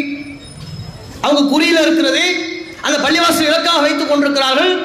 அதற்காக வேண்டி சட்டத்தை வளைத்து பள்ளிவாசலை அபகரிக்க முயற்சி செய்து கொண்டிருக்கிறார்கள். வழக்கு இன்னும் பெண்டிங்ல தான் இருக்கு. அதுக்கே தீர்வு காணப்படாத நிலையில இங்க வந்துட்டாங்க, மதுராவுக்கு வந்துட்டாங்க. எல்லாம் ஊபி தான், ஊபியை சுற்றி தான். மதுராவில் உள்ள ஷாஹி ஈத்கா மசூதிக்குள்ள வந்து அங்கே எங்க வழிபாட்டு தலத்தை அவுரங்கசீப் இடிச்சு தான் இந்த பள்ளிவாசல் கட்டப்பட்டிருக்கிறது. முகலாய மன்னர்கள் இதையெல்லாம் இடிச்சு தான் இந்த பள்ளிவாசல் கட்டப்பட்டிருக்கிறது. பச்சை பொய். வரலாற்று ரீதியா பல மன்னர்களின் வரலாற்று வாழ்க்கைகள்லாம் குறிப்பு இருக்குது. எந்த முஸ்லிம் மன்னர்களும் எந்த கோயிலையும் இடிக்கல. கோயில்களுக்கு மானியம் கொடுத்தார்கள், கோயில் கட்டுவதற்கு நிலம் கொடுத்தார்கள். இதுதான் வரலாறு, உண்மை வரலாறு. ஆனா சங் பரிவார கும்பல் எப்படி லவ் ஜிஹாதுங்கிற பொய் பேர்ல முஸ்லிம்கள் மீது வெறுப்பை விதைக்கிறார்கள், அதுபோல் முஸ்லிம் மன்னர்களை பயங்கரவாதியாக சித்தரித்து கோயில்களை எல்லாம் இடித்தார்கள் என்று சொல்லி இந்த பள்ளிவாசல் கோயில் இடித்து தான் கட்டப்பட்டுச்சு, அந்த பள்ளிவாசல் கோயில் இடித்து தான் கட்டப்பட்டது என்று பொய் செய்திகளை பரப்பி தங்களுக்கான அரசியலை தக்க வைத்துக் கொண்டே இருக்கிறார்கள். இந்த நாட்டில் மதத்தை பேரை சொல்லி வன்முறையை தூண்டி அரசியல் செஞ்சுக்கிட்டே இருக்கும். ஒரு காலத்தில் முத்தலாக்குன்னு சொன்னாங்க, சட்டம் கொண்டு வந்தாங்க, உரிமை பறிச்சாங்க, அது வேற. காஷ்மீர் நாங்க பிரிவு 370 நாங்க, அதை நீக்கினாங்க, முடிஞ்சு போச்சு. பாபர் மஸ்ஜித் ரொம்ப காலத்துக்கு இழுத்து கொண்டிருந்தார்கள், அதையும் ஒரு வழியா முடிச்சுட்டாங்க. அதுக்கப்புறம் அவங்க அரசியல் பண்றதுக்கு எதுவுமே இல்லாம போயிடக்கூடாதுல்ல. இந்து முஸ்லிம் விளையாடிக்கிட்டே இருக்கணும், வெறுப்புணர்வை விதைத்துக் கொண்டே இருக்கணும். அதற்கு என்ன செய்வது? காசி பள்ளிவாசலை எடு, மதுரா பள்ளிவாசலை எடு, அந்த பள்ளிவாசலை விட்டு நம்ம அரசியல் செய்வோம் என்று சொல்லிக் கொண்டிருக்கிறார்கள். இது எவ்வளவு பெரிய உரிமை பறிப்பு! சட்டத்தில் வழிபாட்டு தலங்களை பாதுகாப்பதற்கென்று அரசியல் சட்ட சாசனம், ஒவ்வொரு வழிபாட்டு தலத்தையும் பாதுகாப்பதற்கென்றே சட்டம் இருக்கிறது. 1991 வழிபாட்டு தல பாதுகாப்பு சட்டம்னு இருக்கு. அந்த சட்டம் என்ன சொல்கிறது? பாபர் மஸ்ஜிதோட முடிஞ்சு போச்சு, இனி எந்த பள்ளிவாசலையும் கலாய்வு பண்ணக்கூடாது, ஆய்வு பண்ணக்கூடாது, அதான் அந்த சட்டம் சொல்வது. ஆனா அந்த சட்டத்துக்கே புறம்பா நீதிமன்றம் சொல்கிறது, இல்ல உள்ள போய் ஆய்வு பண்ணுங்க, சிவலிங்கம் இருக்கான்னு பாருங்க, கோயிலை இடிச்சு தான் பள்ளிவாசலை கட்டியிருக்கிறான்னு அகலாராய்ச்சி பண்ணுங்கன்ட்டான். இவன் அகலாராய்ச்சி பண்ற லட்சணம் தெரியாதா? தோண்டி பார்த்து கீழே பார்ப்பான், கீழே ஏதாவது ஒரு பள்ளிவாசல் இல்லைன்னு நாங்கள் தோண்டி பார்த்தோம், கீழே எந்த பள்ளிவாசலும் இல்லைன்றுவோம். பாபர் மஸ்ஜிதுக்கு அதான் சொன்னான், தோண்டி பார்த்தோம் கீழே எந்த பள்ளிவாசலுமே இல்லையே. என்ன பள்ளிவாசல் கட்டும்போது கீழேயுமா மோதினாருக்கு ரூம் வைக்க முடியும், இமாமுக்கு ரூம் வைக்க முடியும், மேலதாண்டா மின்னார வைப்பாங்க. கீழே நாங்க பார்த்தோம், தோண்டி பார்த்தோம், கீழே பள்ளிவாசல் இருந்ததற்கான எந்த அடையாளமும் இல்லை. கோயில் இருந்துச்சுன்னு சொல்லல, பள்ளிவாசல் இருந்ததற்கான அடையாளம் இல்லைன்ட்டாங்க. இந்த லட்சணத்துல தான் இதையும் சொல்லுவாங்க. இப்படி தொடர்ச்சியாக நம்முடைய உரிமைகளை பறித்துக் கொண்டே இருக்கிறார்கள். இதற்கு நாம விழிப்புணர்வா இருக்கணும், மக்களுக்கு மத்தியில் விழிப்புணர்வை ஏற்படுத்தணும். வெகுஜன இந்து மக்களை வெற்றியெல்லாம் ஆதரிக்கலை, அவர்கள் நம்மோடு துணை நிற்கிறார்கள், சத்தியத்தின் பக்கம் உண்மையின் பக்கம் துணை நிற்கிறார்கள், முஸ்லிம்களோடு இணங்கி பழகி கொண்டிருக்கிறார்கள். சங் பரிவார கும்பல்களை சார்ந்தவர்கள் தான் இந்து முஸ்லிம் என்று விருப்ப அரசியலை செய்து கொண்டிருக்கிறார்கள். நாம் அனைவரும் ஒன்றிணைந்து இவர்களுக்கு தக்க பாடம் புகட்டணும். அதே வேளையில் முஸ்லிம் சமுதாய மக்கள் நம்முடைய உரிமையை எல்லாம் பாதுகாப்பதற்கு இறைவன் ஒருவன் தான் இருந்த போதிலையும் நமக்கு மத்தியில் கல்வி ரீதியான விழிப்புணர்வு வேணும். படிக்கணும், அதிகார மட்டத்துக்கு கலெக்டர் ஆகிற அளவுக்கு, அதிகார மட்டத்துக்கு நீதிபதி ஆகிற அளவுக்கு படிக்கணும். நம்ம சமுதாயத்திலிருந்து ஒரு 5 பேர் நீதிமன்றத்தில் தீர்ப்பு எழுதக்கூடிய இடத்துல இருந்தாங்கன்னா நம்முடைய உரிமையை பறிக்கிற விதமா தீர்ப்பு வருமா? அலகாபாத் உயர்நீதிமன்றத்தில் நம்ம சமுதாயத்தை சார்ந்த ஒரு 5 பேர் இருந்தானா பாபர் மஸ்ஜித் பறிக்கப்பட்டிருக்குமா? உச்ச நீதிமன்றத்தில் நம்ம சமுதாயத்தை சார்ந்த பிரதிநிதி ஒரு 2 பேர் சமுதாய அக்கறையோடு தீர்ப்பு சொல்பவனாக, சட்டத்தின்படி தீர்ப்பு சொல்பவனாக இருந்தால் நமக்கான பள்ளிவாசல்கள் நம் சூறையாடப்படுமா? நம்முடைய உரிமைகள் பறிக்கப்படுமா? நம்ம முஸ்லிம் மாணவிகள் கல்லூரிகளுக்கு செல்கின்ற பொழுது தலைமுக்காடு அணிய கூடாது என்று கட்டாயப்படுத்துகிறார்களே, இந்த நிலை ஏற்பட்டிருக்குமா? படிக்கணும், கல்வி ரீதியாக முன்னேறுவதற்குண்டான வழிமுறைகளை நம் சமுதாய இளைஞர்கள் முன்னெடுக்கணும். அவன்கிட்ட அந்த விழிப்புணர்வு இல்லை. இவன் என்ன பார்க்குறான், 4ஆம் கிளாஸ் வரையும் பள்ளிக்கூடத்துக்கு போறது, அதுக்கப்புறம் பார்த்தா இல்லை நான் கம்பெனிக்கு போறேன், எங்க இன்னும் பெரிய மன்னாரன் கம்பெனி மாதிரி கம்பெனிக்கு போறேன். எந்த கம்பெனிக்கு போறேன்? அந்த பீடி கம்பெனிக்கு போறேன், இந்த சோப்பு கம்பெனிக்கு போறேன். இதான் நம்ம. அதை தாண்டி 8 வரையும் படிச்சுட்டான்னு வைங்க, ஒரு டிஷர்ட்டை போட்டுக்கிட்டு கிளம்பிடுவார். ஐடிஐ போறேன், ஐடிக்கு போறேன், இன்ஃபர்மேஷன் டெக்னாலஜியா இல்லை ஐடிஐ பாலிடெக்னிக் அங்கே போறேன். அது ஒரு 2 வருஷம் ஓடும், அதையும் கம்ப்ளீட் பண்ண மாட்டான். அதுக்கடையில எங்கடா கிளம்புறேன்? இல்லை எங்க மாமா வெளிநாட்டில் இருக்கிறார், துபாயில் இருக்கிறார், விசா அனுப்பிட்டார்ல, கிளம்பிட்டேன், அஸ்ஸலாமு அலைக்கும் துவா செய்யுங்க, சஃபர்ல இருக்கிறேன், நான் உங்களுக்கு அப்படி துவா செய்யறேன், நீங்க எங்களுக்கு அப்படி துவா செய்யுங்க, முடிஞ்சு போச்சு, அதோட முடியுது. அப்ப இப்படிப்பட்ட நிலை மாறி நம் சமுதாய இளைஞர்கள் கல்வியின்பால் நாட்டம் கொள்பவர்களாக மாறணும். அல்லாஹ் ரப்புல் ஆலமீன் அப்படிப்பட்ட விழிப்புணர்வை ஏற்படுத்துவானாக என்று கேட்டு என்னுடைய உரையை நிறைவு செய்து கொள்கிறேன். வாஹிரு தாவானா அல்ஹம்துலில்லாஹி ரப்பில் ஆலமீன். அஸ்ஸலாமு அலைக்கும் வரஹ்மத்துல்லாஹி வபரகாத்துஹு.